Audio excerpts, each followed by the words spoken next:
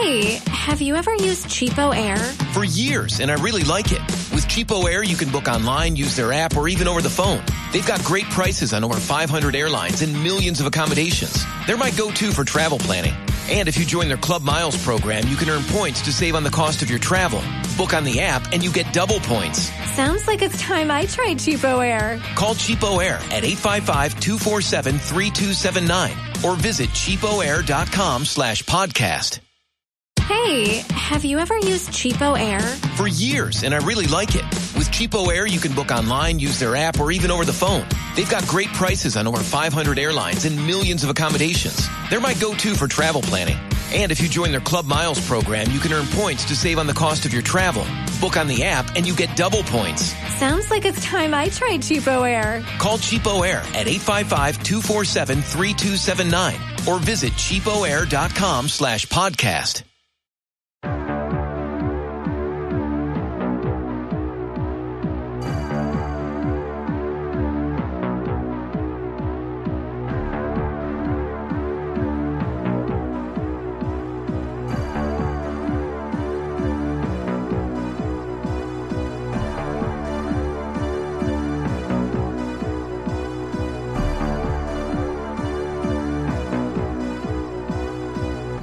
Welcome to Crawl Space. I'm Tim here today with Lance. Lance, how are you today?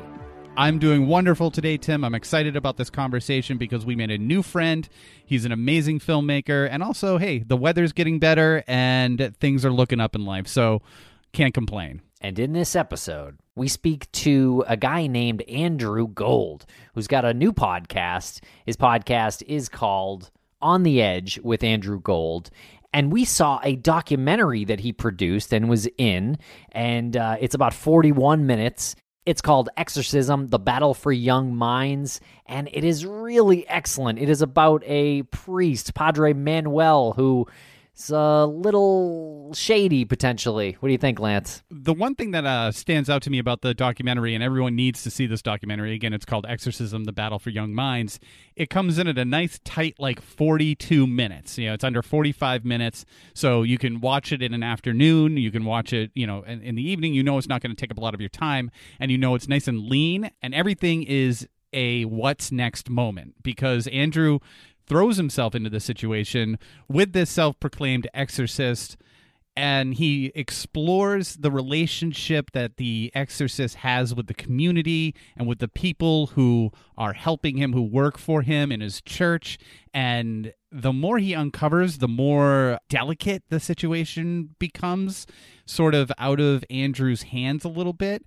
As amazing as the pace goes on for 30 minutes, the last 12 minutes or so is unlike any documentary I've seen in a while. Just a handful of documentaries have an ending like this one. It's a really great documentary, and we tweeted out a link on Monday of this week, and we'll try to forward it out again, maybe on Facebook, but you really should check it out because we talk about it a lot in this interview, and you'll understand what the documentary is about, but you really want to see it to fully grasp all the elements at play here in this interview, because we're not really talking about ghosts here or demons, Lance, are we?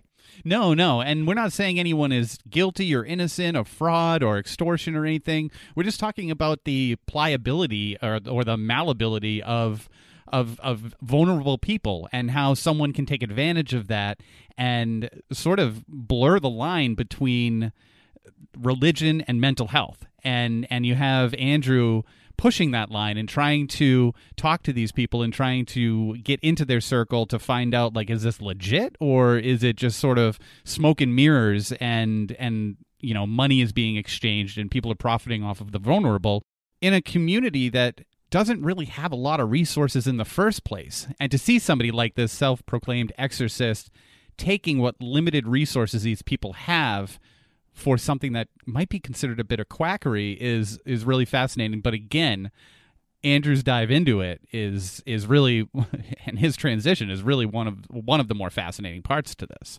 Absolutely. So check out the documentary. There's a link in the show notes, and check out his podcast, On the Edge with Andrew Gold. There's a link in the show notes for that as well, or you can go to andrewgoldpodcast.com.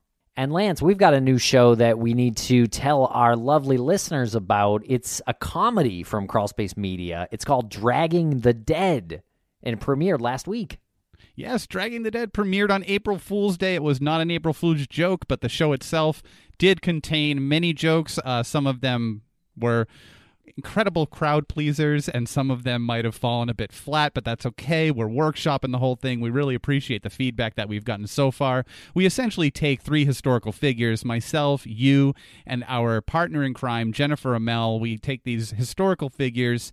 Some of them are kind of quite obviously bad characters in the past. Some of them are quite obviously not bad characters, but we drag them. We speak ill of the dead, as they say, and it's all in good fun, and it's a bit of a history lesson, if you will. It sure is. It's a great show, Lance, and I hope everyone checks it out. So follow the links in the show notes, and check out all of Crawlspace Media's shows at crawlspace-media.com. We get some other new ones coming soon, too. Okay, everybody, thanks a lot for listening. Follow us on Twitter at CrawlspacePod.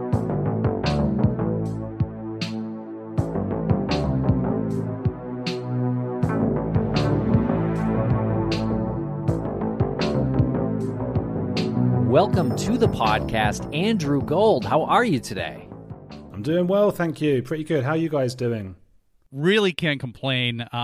Before we started recording, we thanked you for reaching out to us, and we also said that it was good to see you alive in person because the circumstances and the situations that you got yourself into over the course of making your documentary, which we'll get into later on, left me with a sense of anxiety before we had this interview, watching that and saying like, okay, well, I just need to know that this person is still doing well. So good to see you and good to know that you're doing well.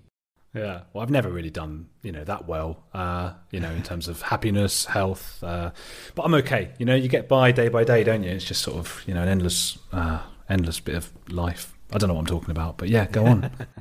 Well, yeah, you're describing a sense of potential meaningless of life, and during this pandemic, I think we've all been there, exploring that a little bit in our own minds, maybe.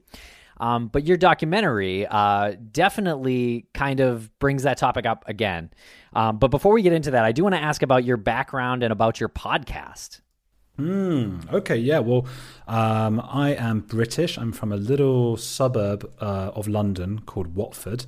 Because you get some like soccer fans in the States sometimes, and there's a team called Watford. They play in yellow, so some people might know them. So I grew up, I became a journalist. I worked at a horrible newspaper called The Sun, which is like a real tabloid kind of thing, really, horrible. And I was actually responsible there because they had this thing called the Page 3 Girl.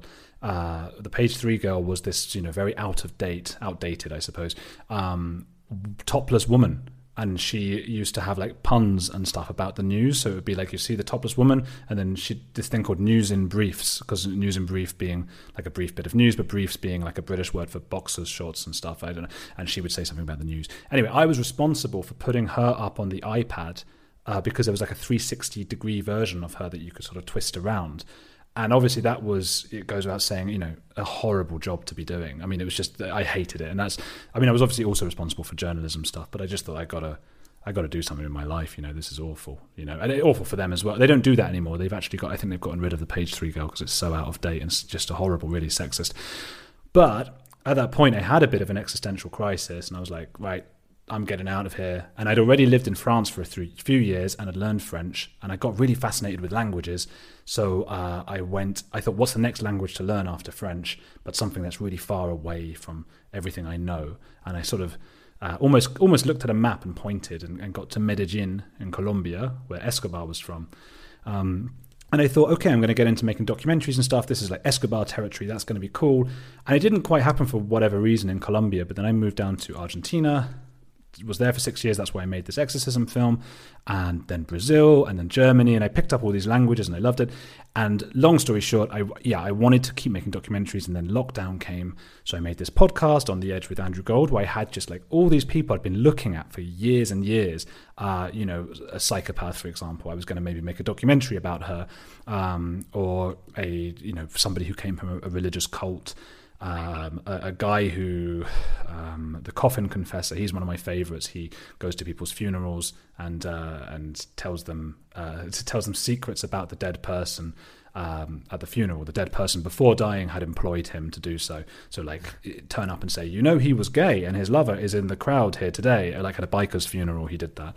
So those kinds of stories, I love them. And I just thought I've got to find sort of the weirdest, strangest and most sort of profound and different and weird people and just chat with them every week. And that's the essence of the podcast. Well, it is appropriately named On the Edge with Andrew Gold. You do venture into these topics that are very on the fringe, on the edge. You don't shy away from it. Your first episode, I think, if I'm looking at this right, your first episode was about the Westboro Baptist Church. Which, I mean, if you're gonna jump into something and it's gonna be of this genre, you might as well go right for the gold on it. No pun intended. Yeah. But what was that like? We really do want to talk about the Exorcism documentary, but there's so much going on with your podcast as well. What was that like, exploring the Westboro Baptist Church?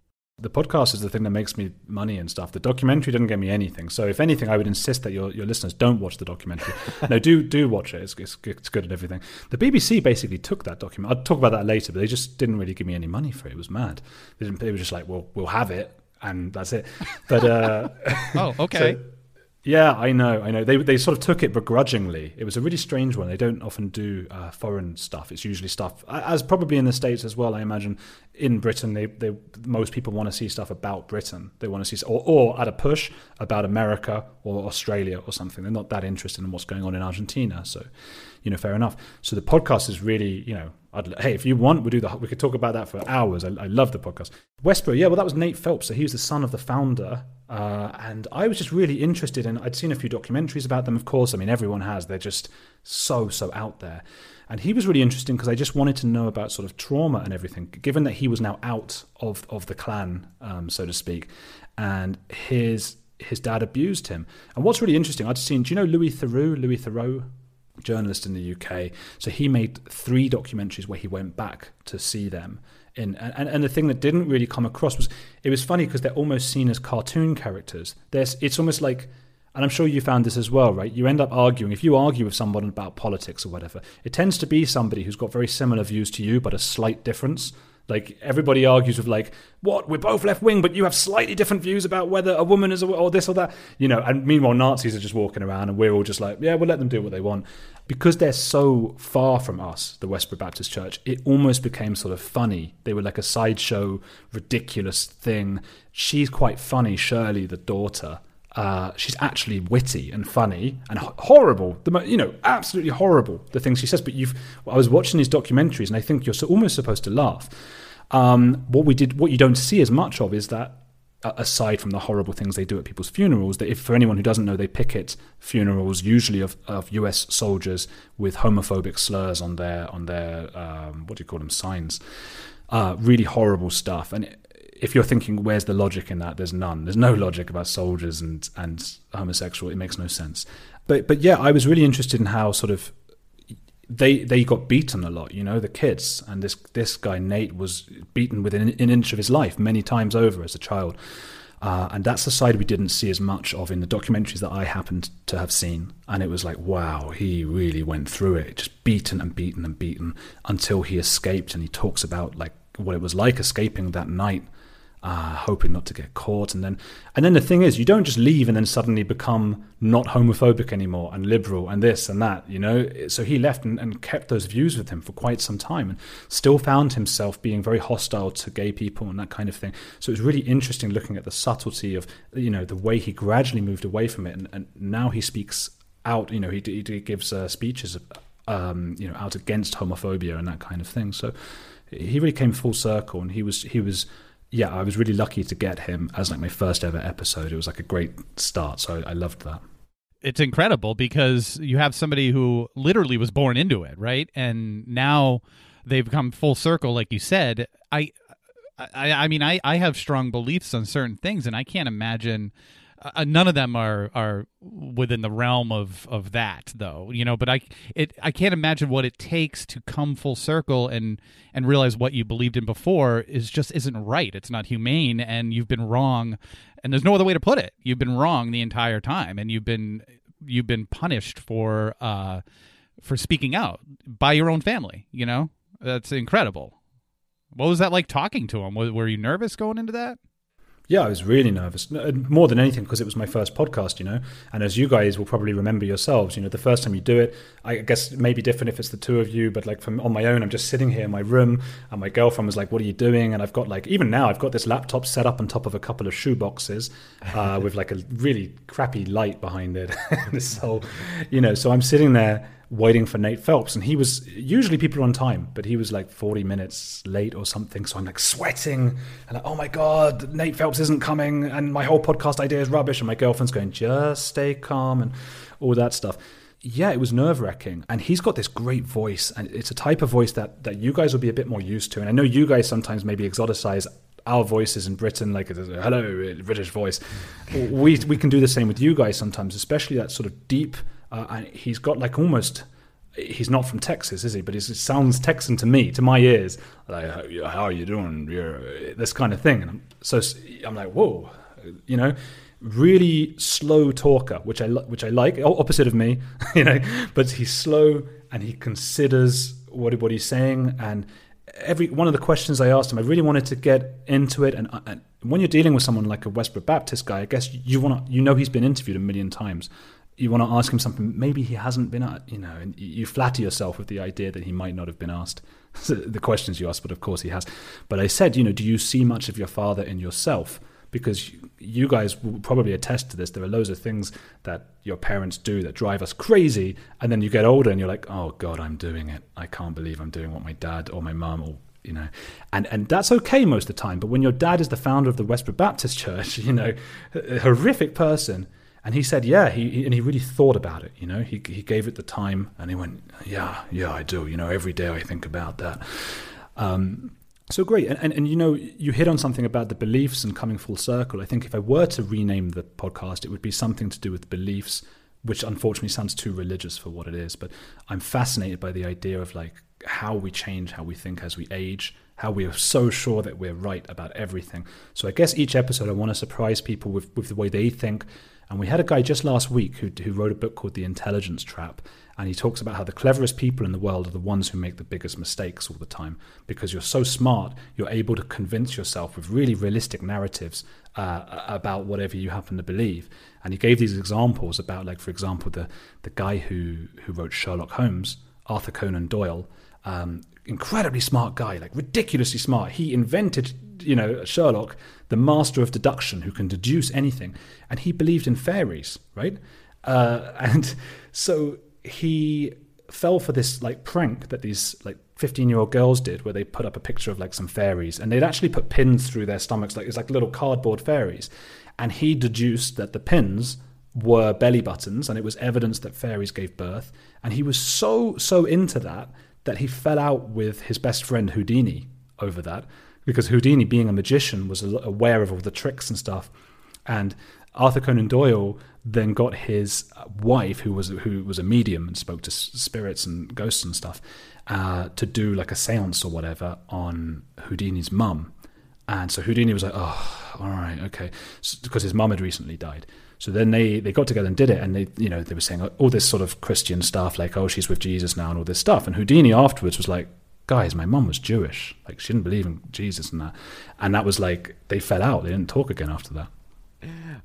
Okay, wow. Yeah, I really love the theme you go with in these episodes. It's really interesting. It's kind of some kind of mental trap or trick that people play on themselves, it almost seems like. And you recently spoke with Jesse Morton, who we've had on our airwaves too. Jesse, of course, is the co-host of Escape Hate on the Crawl Space Network, and he has this moment in his past where he was prisoned and because he threatened the South Park creators, which is a crazy story. Yeah, and a perfect example of the intelligence trap. And I remember you guys described him as well as like the cleverest guy you've ever met or something. I think that was you guys. And I felt exactly the same way. I was like, my mind was being blown. And I was also worried about the listeners because I'm thinking like, what? You must have that. I guess I'm talking so far. But I wanted to slow him down and go like, okay, but tell me about the pain.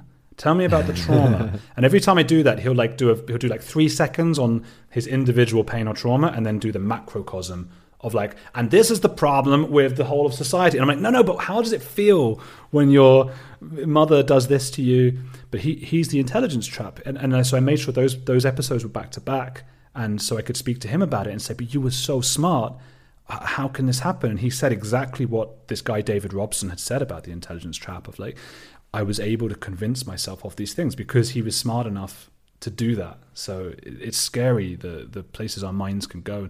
I guess we should all, and we should all try and think whenever possible, I might be wrong. I think we'd all get on better if we did that. But ironically, the book says the people who do that the least are the ones who believe they do that the most. So it's impossible. That's interesting. I say it all the time when we're talking about Jesse Morton's interview. He had said that he had heard George W. Bush say, you're either with the terrorists or you're with us. And I mean, that blew my mind. Out of everything that he said, and I've said this 100 times, of everything that he said during that interview, that blew my mind because I remember that moment. And I remember there being no choice in my head, like, well, I'm not a terrorist, so I have to support my country however I can. And I never considered until that moment that there was someone like Jesse who thought, well, I'm disenfranchised with my government, so I guess I'm a terrorist. And I never thought about the other side to that. Like it's, I'm not like super old, but I'm old enough to where that is almost embarrassing to me that I never experienced it until 2 months ago or whenever we interviewed him. It's embarrassing to me too, actually.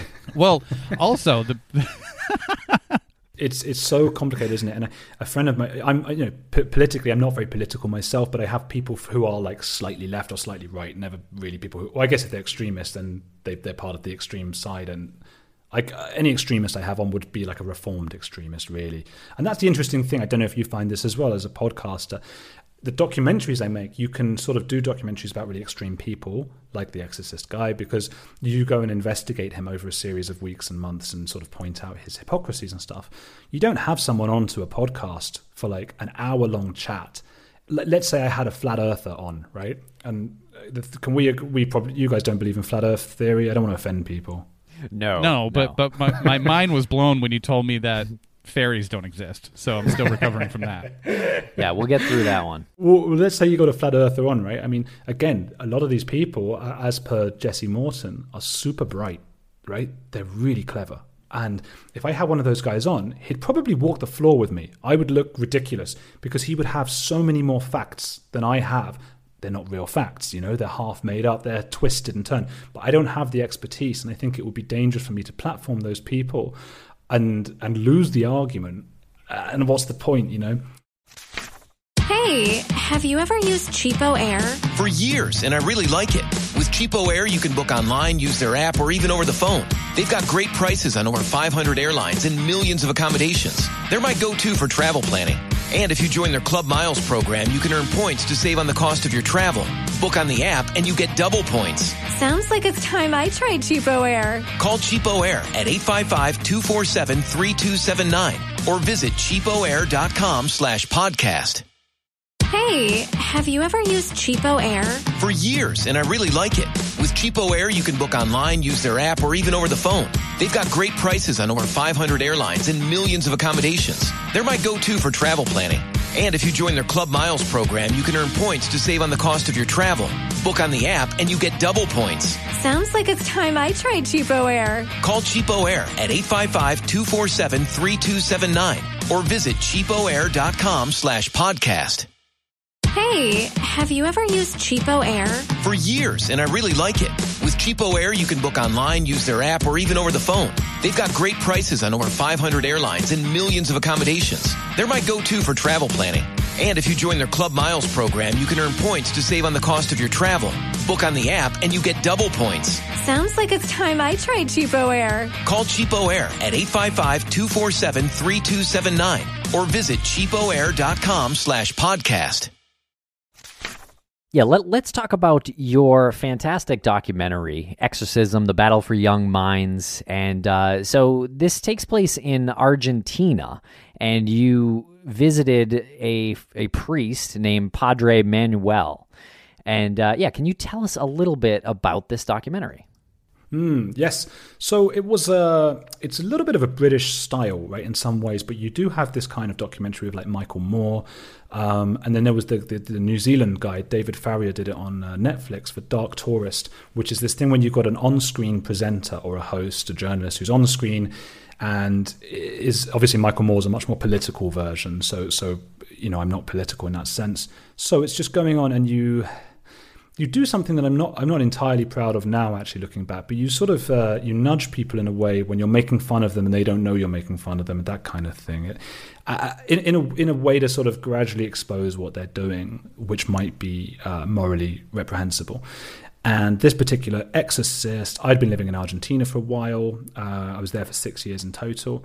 And I'm not religious at all. If people are, totally fine, whatever. But I noticed they had these shows on TV, which again, you guys have those, and we don't have them in Britain. So for me, it was like really exciting to see when you've got like these religious preacher kind of things on TV, and he would come onto all these shows, and like often like primetime, shows being interviewed alongside actors and celebrities and things, and he would do a little trick or say a little thing like, "Today you're all going to be fine because of the horoscope and all this. Here's a trick for you all," and everyone loved it.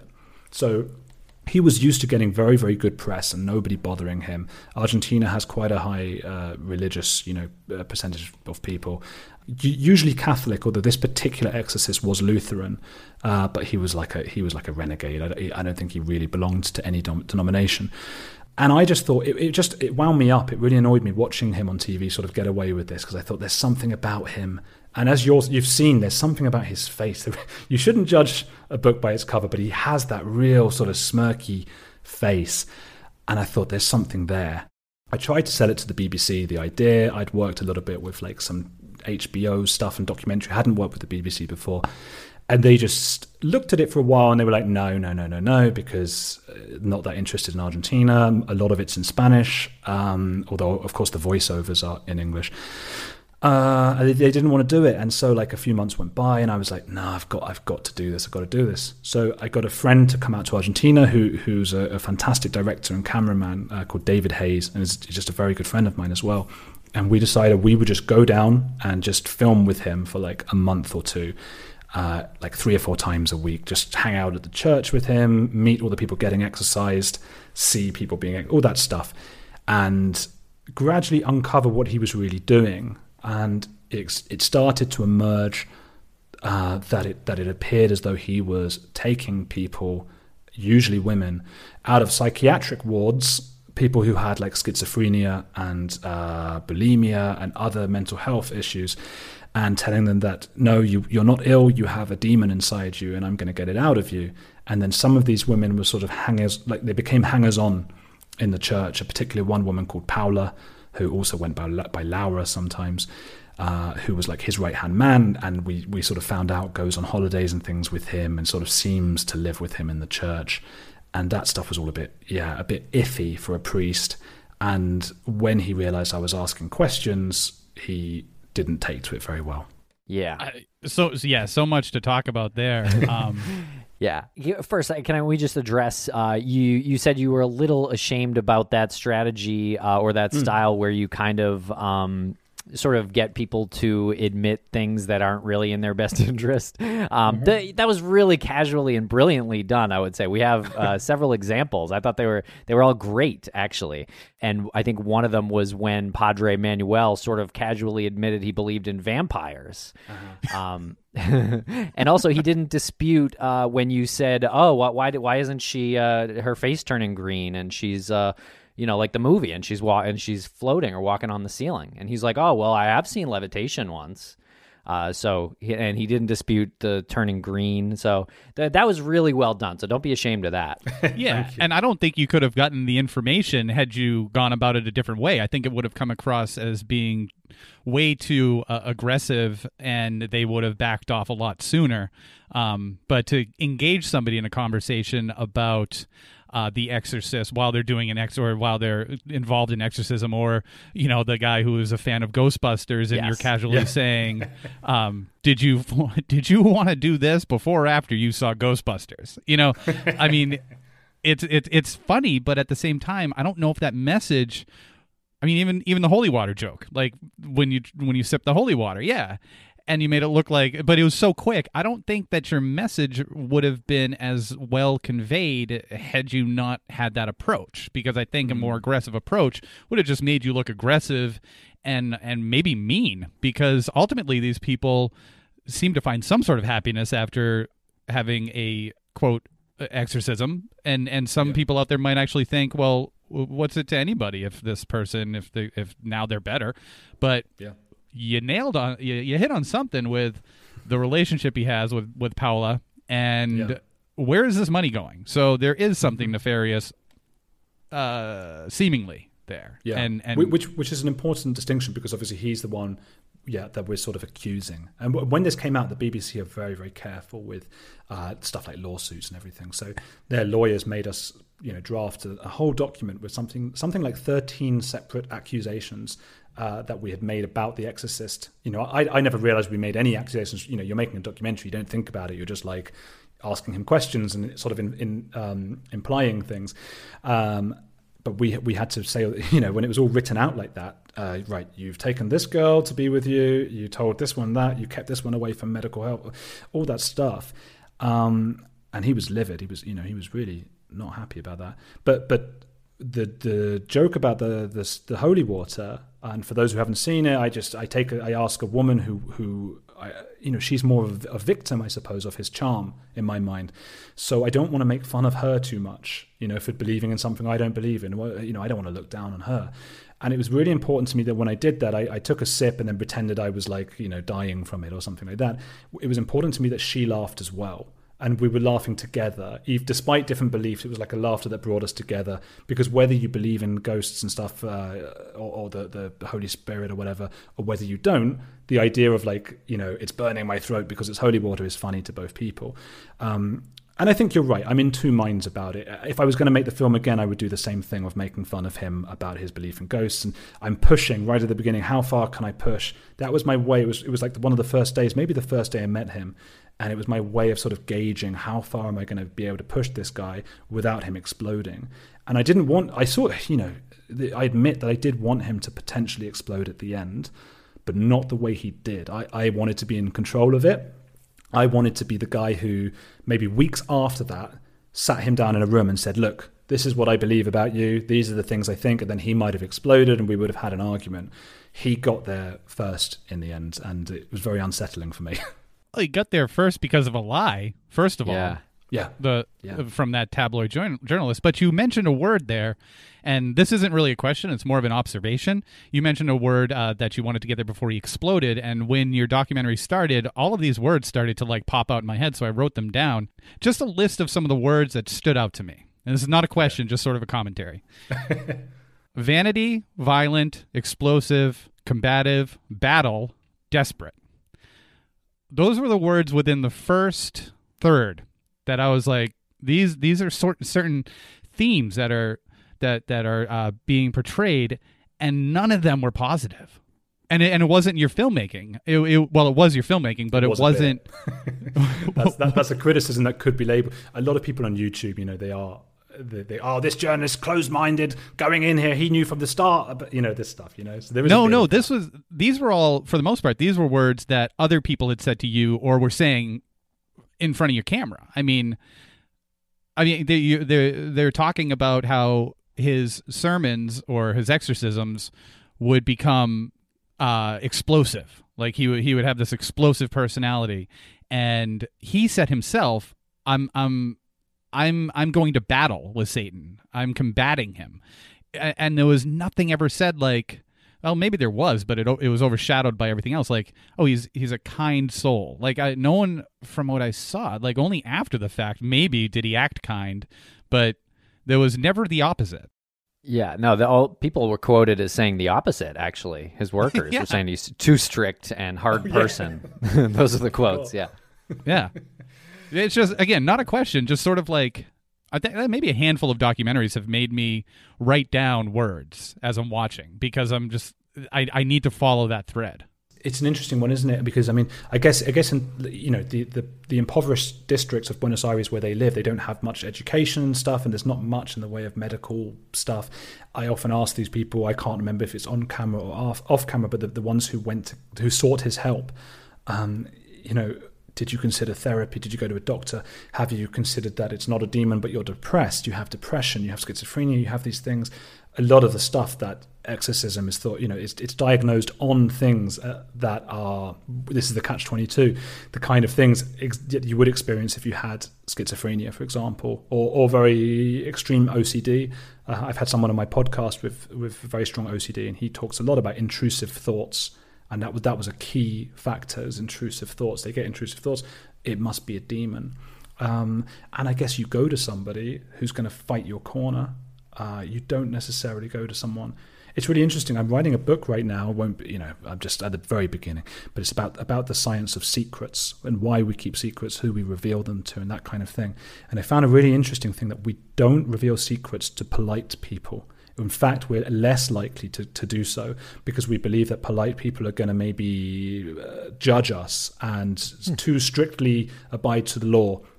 And maybe, if you told something to a polite person in the time of the Stasi in Germany or in Nazi or whatever, I'm in Germany now, so it's on the brain, of course, you'd probably end up killed or something. So we tell stuff to assertive people, so we don't to polite people. So he certainly isn't polite, but he's very, very assertive. That's what that battling imagery is. He also might be a psychopath. I wouldn't say he is a psychopath because he might sue me for defamation. Not that he understands English anyway, so... Well, I will say there are a lot of sort of similarities to like a cult lifestyle, and him kind of having some shades of like a cult leader personality, at least I would say, right down to his coworker, I guess, or assistant or whatever you want to call her, Paul, or girlfriend, whatever you want to call her, Paula, as he exorcised her demons in a very public viral video years before, and now she works for him unpaid, as you notice, seems to live with him, and then they vacation together at the end, which is I don't know, it was one of those things, like when you asked about the relationship when you first started speaking with her, it was like, oh, that seems like there might be something here, but that came to you, that storyline came to you later in the documentary. We had no idea. We didn't know she was the same woman as the woman, and it sounds ridiculous looking back. And when we were editing it, my friend David and I, so we ended up doing the whole edit ourselves because we had to finish the film to show it to the BBC, and they still wouldn't watch it. And then we had to take it to film festivals, which cost money as well, which we didn't have. And eventually, it won some awards. It won the best film in Denton, in Dallas. I got to go outside Dallas. I got to go out there, which was great. And only then were the BBC. We got a production company called Villager Films, very small company, lovely people who helped to sort of finesse the edit. So she's Laura from the YouTube video, which there were like 10 different versions of it that each have several 100,000 views, which out there for some guy from the middle of nowhere in a little village is a lot of views. And she just went berserk in this video. And when we were editing it, looking back, she looked different, didn't she? And I think she was a lot slimmer in the intervening years. She'd lost a lot of weight. So it was only while I was talking to her, and then she sort of said, yeah, that was me from the video. I was Laura, I'm now Paula, because to keep my identity secret. And I was like, well, you've just told us. What if you're telling everyone, what's the point in changing your name? But okay, fine.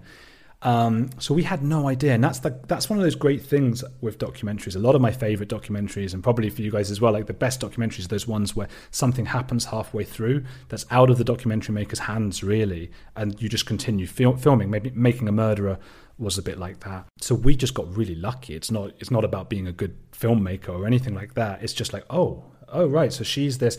And they seem to be having she's still here after 5 years. Why is she still here? Where are her parents? Why are they always together? The other guys, the other staff, the clergy seem to be jealous of her. What's going on here? This isn't right. Not that she was underage, but it's not exactly right for this priest who, again, vanity and battle and stuff like that you were saying. The other thing was that he superimposes his face onto posters of like The Exorcist, the film, and other films. This is vanity. This is really not what you want from your leader. And obviously plays the music, the theme music from The Exorcist in his mass. So absurd. Yeah, the closer we got to him, the more we thought, wow, we've really got something here, more than we'd planned for. We got lucky in that sense. And you mentioned Paula not being underage at that point, where it does seem like her and Manuel are in some kind of relationship. But 5 years before, she was 5 years younger, so she was a lot closer to that adolescent age. And it seems like a lot of the folks that he exorcises like fit that demographic. There were two other girls that are in the documentary, Candela and yes, Natalia. And so there seemed to be a connection with an eating disorder. Can you tell us a little bit about that? Yeah, so we went and spoke to a psychiatrist in the end who had been the psychiatrist of Paula.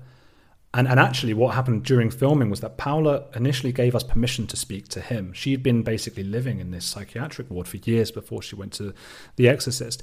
And she gave us permission, written permission, so that he could talk about it.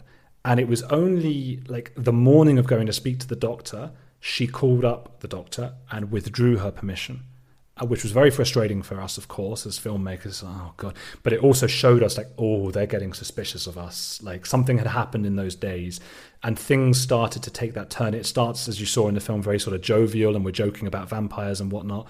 And as it goes on, there's like avoidance and this kind of thing. But we did get to speak to the therapist anyway, who was only able to speak in very vague terms, general terms about, people in general. And he told us about how The Exorcist is not the only one like that operating in this way, that it's very frustrating for people, for doctors in Latin America, because they keep all their patients are getting taken away by different kinds of exorcists and other sort of magic people who make all these promises. And he talked about how adolescence is the time, a lot of people have these, of course, lifelong mental illnesses and things like that. But also a lot of us have things in teenage years. I'm sure if even just a cross section of the three of us, there were probably, between the three of us, I bet there were 4 or 5 things that when we were 14, 15, 16, we were either very nervous about or maybe became a pathology in some way. I had very bad obsessive compulsive disorder as an example when I was 16, switching lights on and off all night, blah, blah, blah. And it's, as an adult, I'm a little bit more maybe compulsive or obsessive than a lot of people are. I'll make sure the doors are shut and things like that, but I'm generally okay. As a teenager, that was a difficult time for me to go through. Teenage years are so elastic, and so it's a very sensitive time. And a lot of women, particularly in that part of the world, are under pressure, to stay thin and that kind of thing. And she had been involved in some sort of online thing called Anna and Mia. Anna stands for anorexia. Mia is the end part of bulimia.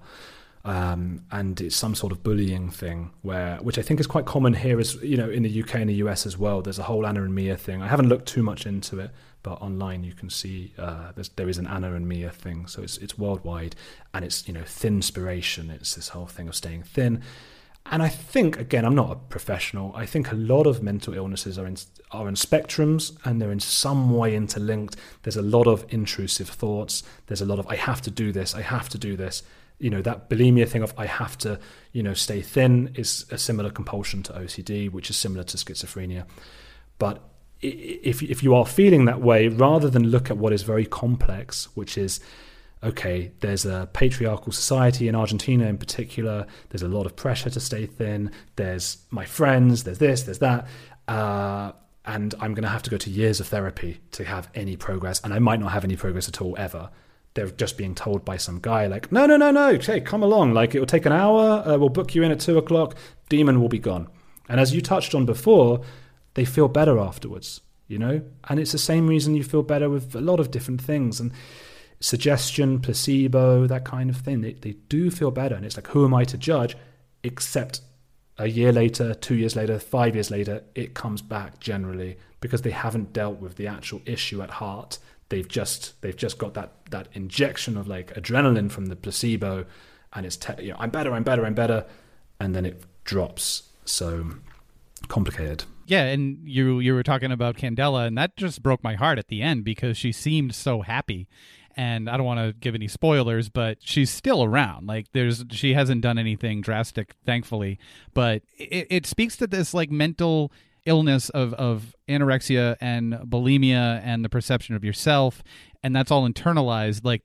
Like starving yourself or rejecting food to make yourself one thing is internal, right? And it's awful. And he is a vampire. There's no question about it. He is a vampire, and he is sucking on this from these people. And I mean, this poor woman has this illness, which needs treatment. It needs therapeutic treatment. It needs psychological treatment. And he's saying, nope, that's not it. It's a demon. It's inside. So we need to get it outside of you, and we need to exercise it. That is so unfair. And it's like you said, that rush of euphoria or adrenaline or endorphins, serotonin, whatever that hits you when you've gone through that. It's kind of like scream therapy, right? They're screaming and screaming. Of course, you're going to feel a relief after. Yeah, he was grabbing her wrists too. Yeah, and pushing the cross into her, and like very physical. There's two things, like other than just like her family dynamic and everything. Like, it was so heartbreaking to see like how happy she was, because it's like watching an alcoholic or a drug addict when they're feeling good and they're not using, and then like if you slip, you're going to slip twice as bad, and it's going to be so much worse, and you just feel like that's inevitable. Well, the other part was like her father. That was her father, right at the end of the exorcism. He could barely look at her. Like, he was having a really hard time looking at her. He eventually came around, but that was like almost as uncomfortable to me as watching the exorcism itself. Like, he couldn't even he didn't even hug her. You had to instigate some physical contact between the two of them. The whole talk, I mean, the way you describe an exorcism and the demon coming out, I mean, the reason it's confused for these people with mental health and stuff like that, because it really is the same metaphor.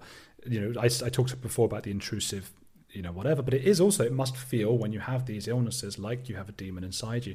So all these things, again, we talk about the intelligence trap.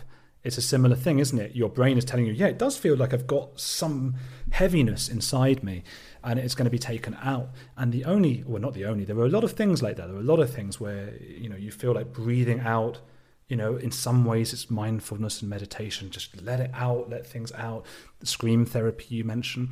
But what that scene in particular felt like to me was actually a pregnancy, like an old-fashioned pregnancy, someone going into labor, because she was really going in and she was expelling something from her body, and the father was made to wait outside like the old days, and he came in and didn't know where to look and where to act. And she was incredibly vulnerable in that position with lots of people around her, like doctors and things.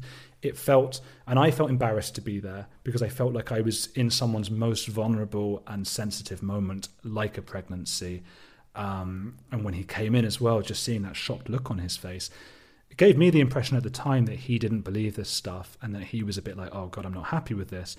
But in fact, later on, we speak to him, and he's really he goes back and forwards, and he's which is like all of us. Like, imagine what you do if you don't have that education and stuff. And I don't mean that in a patronizing way, just that they just don't. And they do in Buenos Aires in the center and stuff, but in this area they didn't.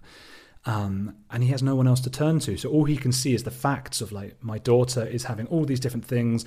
Nobody else seems to have that, because nobody talks about it. I said to her, Candela, what about any of your friends? Have they ever spoken about having similar things? And she was like, no, none of them. Nobody's ever had any of these things. Except for one, and she had a demon inside her. And so nobody's discussing it. So he was just at a complete loss, and it was very sad and moving, I guess. And that scene was very interesting, because you asked her mom, Candela's mom, if she had gone to a psychiatrist, and she's like, we tried, but they don't even believe in demons. And that was kind of sad. I also wonder about eating disorders and her eating disorder. And if you don't eat, doesn't that change your mental, like your, the way you feel and think anyway? Like so I think there could be some connection there.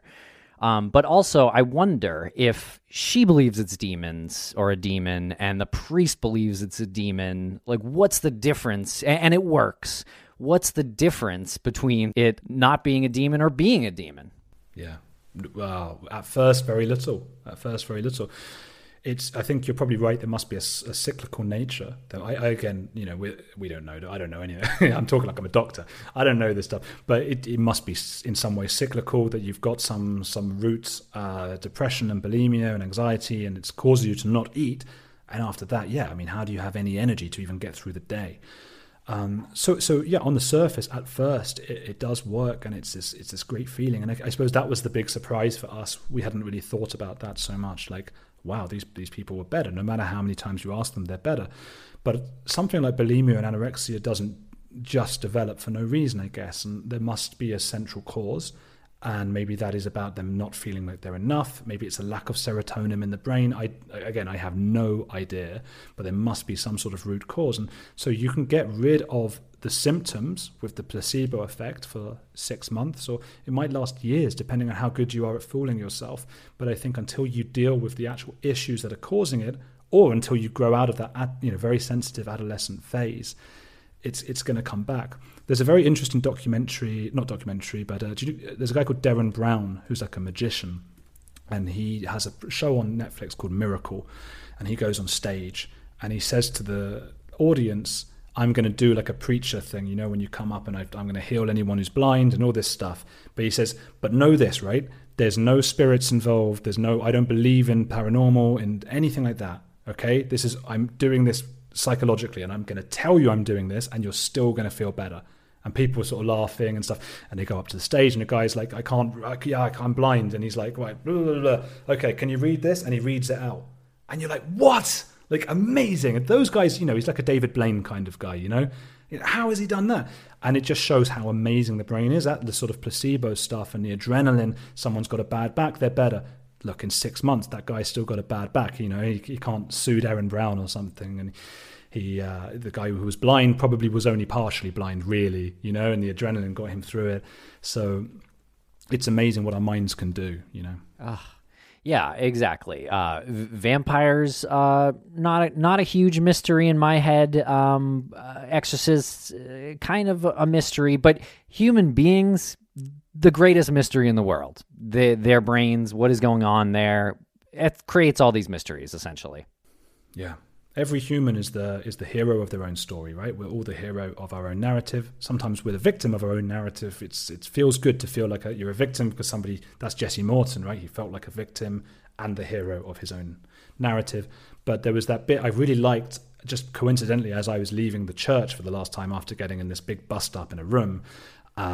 He happened to be preaching to his masses and stuff, that the devil was leaving the house or something. And I loved that, because I loved that, for everything I've said, you might be on my side, you could be on his side. And if you're on his side, which a lot of people on YouTube are, that I was blinkered, that I didn't give him a chance and all that stuff, then I'm the devil, So that's fascinating to me. It was great. It was great to hear that voiceover over that footage of you leaving with your camera equipment, and it was very appropriate, because it was making me wonder, like, well, who is the devil here? Like, who is he really even talking about? Because again, you were put in that position because someone else lied to put you in that position. Yeah. And what's even kind of creepier about that lie is that it was based on truth. So it was almost like they were preemptively saying you said something to get it out in the open so that they could have that conversation when you never directly said anything. So it was like, well, we got to get it out there because he's going to say it. So we got to be preemptive about it. So who actually is the bad guy here? And good for you for not, as a documentary filmmaker, when someone says those cameras can't roll in here, good for you and your camera guy for just putting the camera down and continuing to roll. And he's a moron for giving permission at the end. He was so angry And he gave permission at the end, saying, "Good, put it out there. Good. I want people to know that you're in my house of worship." So I'm paraphrasing. Basically said I want people to hear the blasphemy that's happening right now. That was terrifying. That end was terrifying. Yeah, that last 15 minutes, there were some sounds going on there where it sounded like chains or something. Like there was something like they were getting picked up, and all I could picture was just like a bike chain or something. I'm like, they're going to start whipping these guys? I thought they might. Well, bells do drive out the devil. We did learn that in the very beginning. Oh, maybe that's what it was. Yeah. I'm sure they believe a lot of that stuff, and it's just, it was very scary. And when I went into that room, I just hoped that David, my director, was continuing to film. And you never know, I had a thing when I tried to make a film recently about abortion in Argentina. Again, not very politically involved, but I just wanted to see the really different sides. I hung around with a woman who in Argentina is known as the crazy baby lady by the pro-choice side. They was, and I'm a little bit more that way inclined, but again, everybody can have their views and stuff. But she's the kind of woman she was a little bit like Shirley in the Westboro Baptist Church. She was very similar to that, screaming at a lot of people, just going to abortion clinics and screaming at everyone, "You're killing whatever," fine. But I hung around with her and ended up really liking her because she had different political views to me, but she treated me so nicely, took me into her family and stuff like that. So again, it's that thing of who's a good person, who's a bad person. Anyway, the reason I'm talking about that is because there was a point where we ended up getting tear gassed and stuff because we were in the wrong place at the wrong time and stuff being thrown at us. And it was a really exciting part of the film. And my camera person, it was a different person, and did turn it off for a little bit, and I was running and getting tear gas all in my face and my eyes. It was the only time I've ever had that, because I'm not an activist, I'm just some guy, and it's all going on my nose. It's a horrible thing, tears going around my face, and I'm like, "Have you got the camera on?" And we're running, everyone's running away, and bottles are being smashed. And "You got the camera on?" "Oh yeah," and the person was like, okay, and we got it back on again after a while. And I'm so thankful that David in that moment did keep it rolling, although all we got was the back of the door, because he couldn't come into the room with me. But I didn't even think at the time my microphone was still running with the audio. Again, thankfully, because I don't think we'd have a documentary without that scene. And he lost his mind with us. He shouted at us. And there is that guy, there's a guy just before who's very sort of thick-shouldered with white hair, and he's got a big staff like Jafar has in Aladdin. And he's very intimidating. And he was the guy who put his hand on my head at one point to sort of see if I would fall over. I found him very intimidating. And we almost, behind the scenes, David and I would laugh, sort of "Oh God, don't cross that guy." And when I ended up being in this room, and there's one point that David tries to come in and they slam the door shut. They're like, "No, you can't come in. Don't you dare." And he's really screaming. And the other thing was in the documentary, of course, because it's like an hour-long thing, or 40 minutes in the end? I don't know. Yeah, 40. But so it's a 40-minute TV, time, and each exorcism again, and in the documentary is 3 minutes, but in real life they were an hour and a half. And similarly, in this room, I was there for an hour and a half, which was strange because he was late for his big mass. He has a big monthly mass. There were thousands of his supporters outside. It's nearly midnight. We're in the middle of nowhere. Yeah, it's quite far from Buenos Aires at this point. It's a dangerous area. It's not somewhere that we're used to ever having a couple of British guys there. And I'm locked in this room. He's got his baying crowd outside, and I think the whole time, if he just says the word, they'll kill us. Nobody knows where we are. Really, because we didn't shoot. That was the thing. We didn't go with the BBC or HBO or whoever it was. It was just me and David, and we had a guy who was an intern at the time to help with the audio and stuff, and he was Argentine, but he's a kid. He's 20. A guy called Demian, who we wrote in the script as translator because we didn't know what else to say. The assistant, I don't know. So they could have just disposed of us. I mean, it does happen. I mean, it was unlikely. But in that moment, it was one of the few moments in my life where I thought, what are we going to do if they just decide to kill us? And he shouted and shouted for an hour and a half. And I kept saying, look, we'll show you the video. By the way, for those who haven't seen it or heard yet, I mean, the point was that there was another journalist there who was very in with this exorcist. He was his media outlet. The journalist would always sort of cover his exorcisms and stuff. And I think maybe he was jealous that some British crew were getting access to him now as well. I don't know. But we interviewed him, and he was talking about, we're going to have multiple exorcisms now with 20 people at once and all this stuff. Next thing I know, I'm being thrown into a room, and this guy was in there as well, the journalist, and He was saying that I had told the journalist, or asked the journalist, why the exorcist Padre Manuel always kisses Paula, the girl that he exorcised once, on the lips or on the mouth. And this was an absolute shock to me, because we had been chatting again behind the scenes, David and I, like, I bet something's going on there, something's fishy there. But we had never, ever voiced that to anyone, except we did ask a few people, like, so they're quite close, like, you know, what's going, you know, it's obviously an important relationship between them, without ever crossing that boundary. He lost his mind with us. And there was, I don't know, yeah, I do remember that sound. I don't remember seeing much in the way of chains and stuff, but I've heard it on the documentary.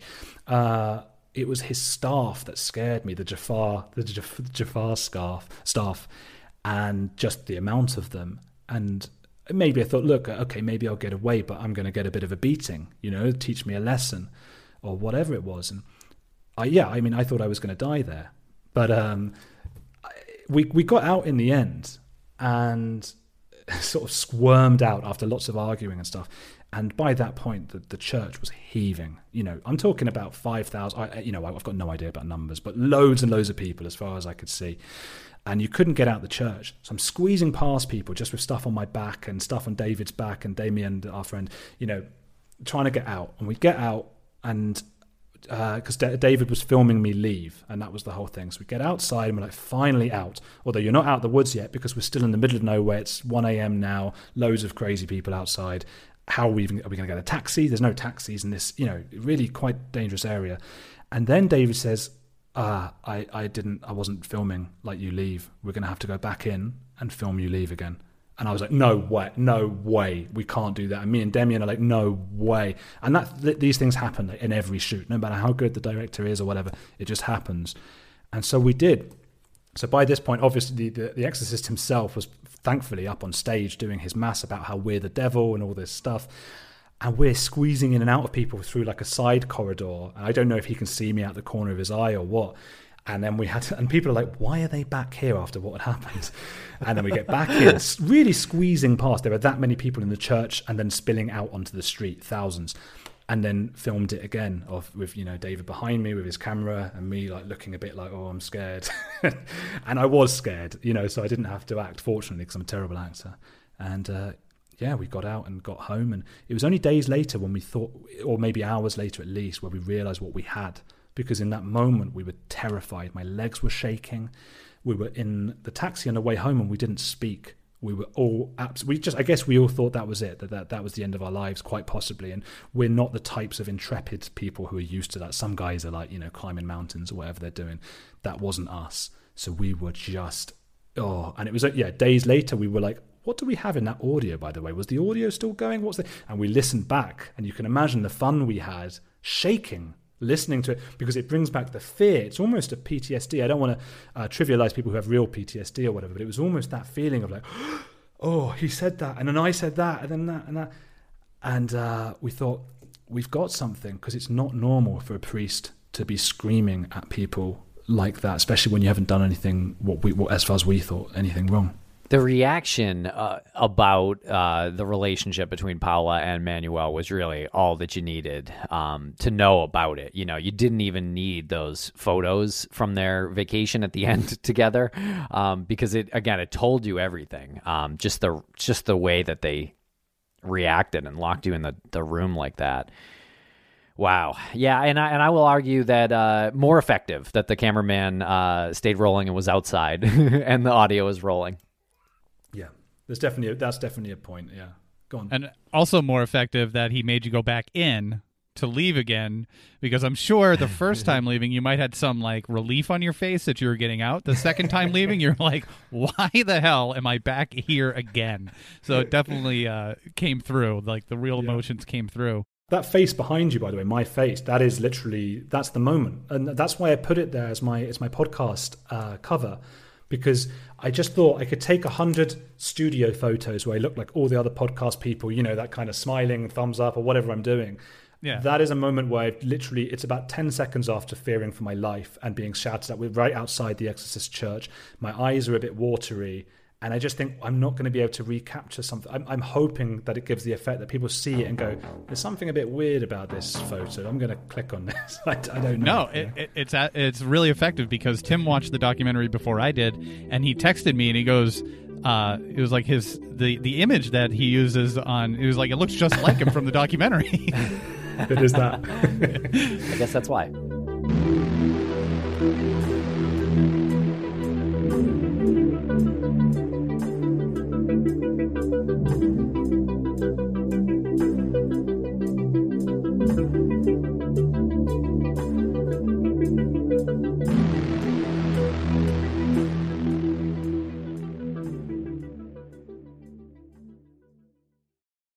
Hey, have you ever used Cheapo Air? For years, and I really like it. With Cheapo Air, you can book online, use their app, or even over the phone. They've got great prices on over 500 airlines and millions of accommodations. They're my go-to for travel planning. And if you join their Club Miles program, you can earn points to save on the cost of your travel. Book on the app, and you get double points. Sounds like it's time I tried Cheapo Air. Call Cheapo Air at 855-247-3279 or visit cheapoair.com/podcast.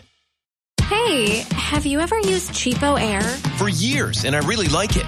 With Cheapo Air, you can book online, use their app, or even over the phone. They've got great prices on over 500 airlines and millions of accommodations. They're my go-to for travel planning. And if you join their Club Miles program, you can earn points to save on the cost of your travel. Book on the app, and you get double points. Sounds like it's time I tried Cheapo Air. Call Cheapo Air at 855-247-3279 or visit cheapoair.com/podcast. Hey, have you ever used Cheapo Air? For years, and I really like it. With Cheapo Air, you can book online, use their app, or even over the phone. They've got great prices on over 500 airlines and millions of accommodations. They're my go-to for travel planning. And if you join their Club Miles program, you can earn points to save on the cost of your travel. Book on the app, and you get double points. Sounds like it's time I tried Cheapo Air. Call Cheapo Air at 855-247-3279 or visit cheapoair.com/podcast.